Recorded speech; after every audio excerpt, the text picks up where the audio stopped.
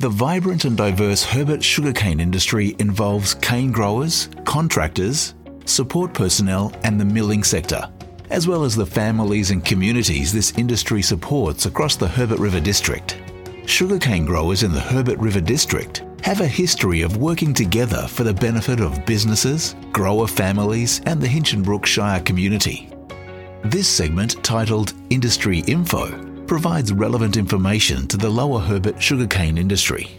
The Reef 2050 Water Quality Improvement Plan identifies land-based runoff nutrients, pesticides and sediment from agriculture to be a major cause of poor water quality in Great Barrier Reef coastal and marine ecosystems. Improving water quality in these river catchments is very important to help build resilience of coastal and marine ecosystems.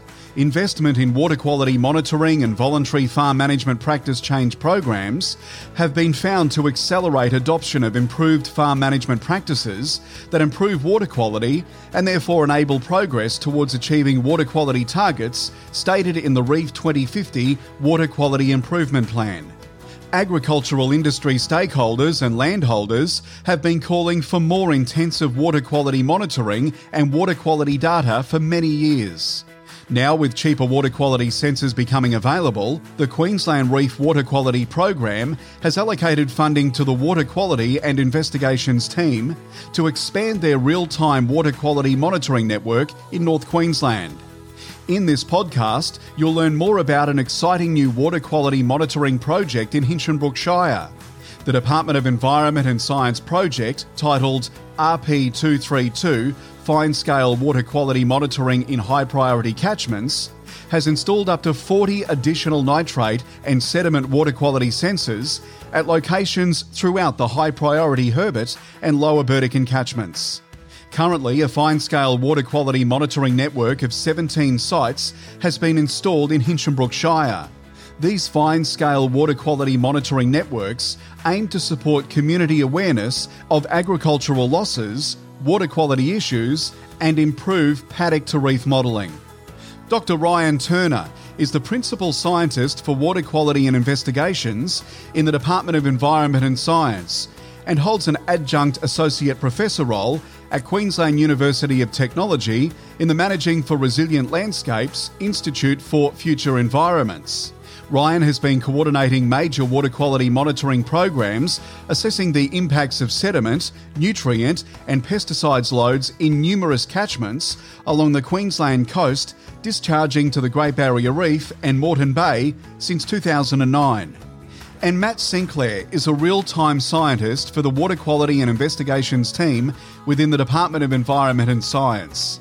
Matt is playing a primary role in managing the installation, operations and data management for the fine-scale water quality monitoring projects in the Herbert, Burdekin and Burnett-Merri regions. Matt is trying to improve the way such monitoring projects are run by increasing the collaboration and ongoing input from local industry representatives and community members. Through a lot of feedback that we had from regional stakeholders and local landholders and growers, there was a greater need for better data, more local data, finer resolution data that had relevance to them. For at least a decade now, we've been monitoring one spot in the Herbert River there at the bridge, at the Bruce Highway. And while that met Queensland government needs, it didn't necessarily meet all the local needs. So we started this campaign to do a bit of co-design with industry and local landholders to place a number, hopefully up to 20. I think we've currently mapped. How many have we got inside? 17 in the Herbert. And so each site is monitoring nitrate, nitrogen, sediment and water level. We split our site types for this project into three. So there's sort of a reference upstream site. There's a middle of the road. We're calling the impact site, kind of partway down the system. And then in each system, we also have an end of system site. So for the Herbert region, we've got 5 reference sites, 8 middle of the road impact sites, and then 4 sites that we're calling the end of system to calculate the total amount of load that's being exported from that catchment. That additional 17 points hopefully gives that more local information that landholders can use. We had some advancements in monitoring technologies that have come about in the last 5 or 10 years that really brought the price of an individual site down. So historically, some of our QGov big monitoring sites have cost anywhere around $150,000 to $200,000 per site. But with bringing down the cost of these nitrate and sediment sensors and changes to our site setup, we're able to get those site costs down in the realm of $20,000 to $25,000 per site, which means for the same pool of money, you can get 8 to 10 the amount of sites that you otherwise would have got, which is great. Yeah, it's really good. I think what's also encouraging is there's been some investment from the Great Barrier Reef Foundation and also from Queensland Government into some local tech companies in Brisbane, and they're trying to bring that price down even further. So there's a company called IntelliDesign, and they're trying to kind of hit that 2,000 to 5,000 mark for nitrate and turbidity sensing or sediment sensing, and that will really yet again change the game in how we might monitor and provide information so we can manage resources. How have measures of water quality in the Herbert River been collected in the past? We had one site in the Herbert. We obviously have to monitor the whole state, so we've got a small budget, and we have to go across 1,500 kilometres of coastline. So we were only able to put in one site. And like Matt said earlier, with the costs coming down, we've been able to infill that with this new technology and this kind of real-time reporting. So traditionally what we did was we grabbed a bottle on a pole, we dipped it into the water.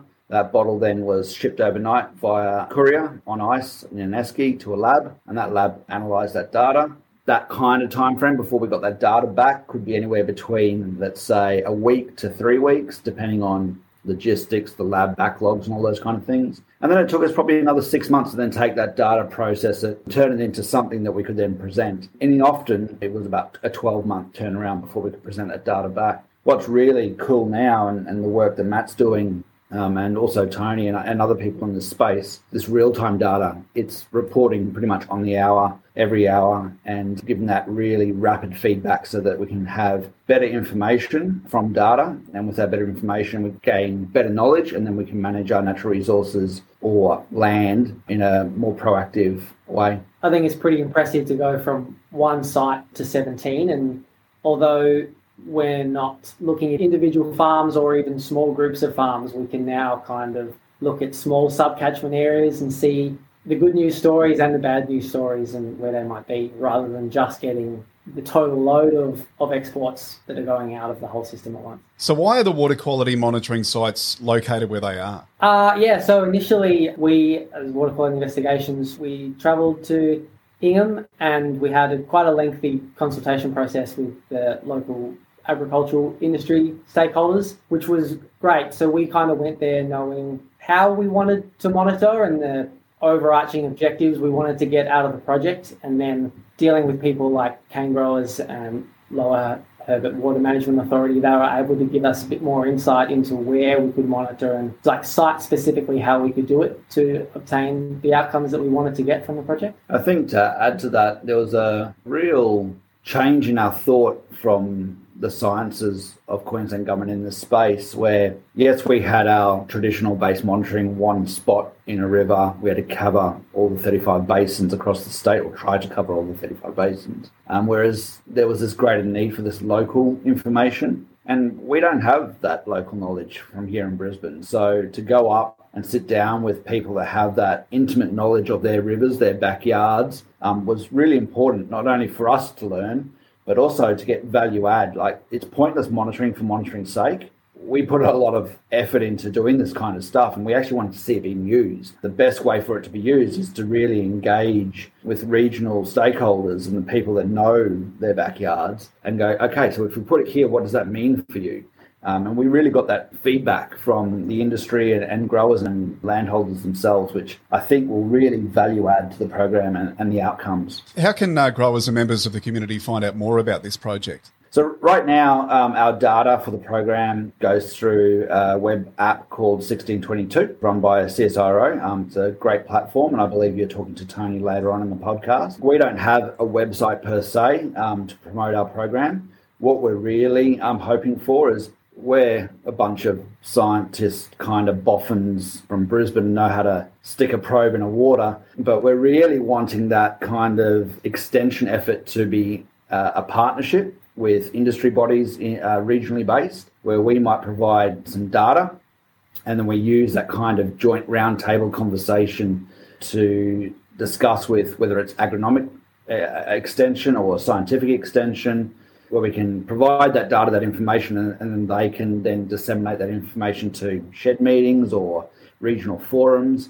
We're doing our role in the sense of providing that data infrastructure and bit of information, and then we're really hoping for that regional partnership to extend that information. That's what we think will be the best way for people to find out. So go to your local meeting, whether it be by cane growers or another agronomic group or the local natural resource management body. That's the way I encourage you to get more out of this kind of project. Growers, as individuals, they might not be too comfortable coming to us directly to talk about this stuff. Maybe they are, but having those agricultural groups, and there's no extension officers specifically for this project, but there are people in the region who know about this project, and having them there and acting as that bridge between the data that we're providing and what it actually means to locals. Matthew, Ryan, thanks for your time. Awesome. Thank you very much. Tony Webster is a research agronomist with CSIRO, based in Cairns, where he's also the site leader of the Cairns site.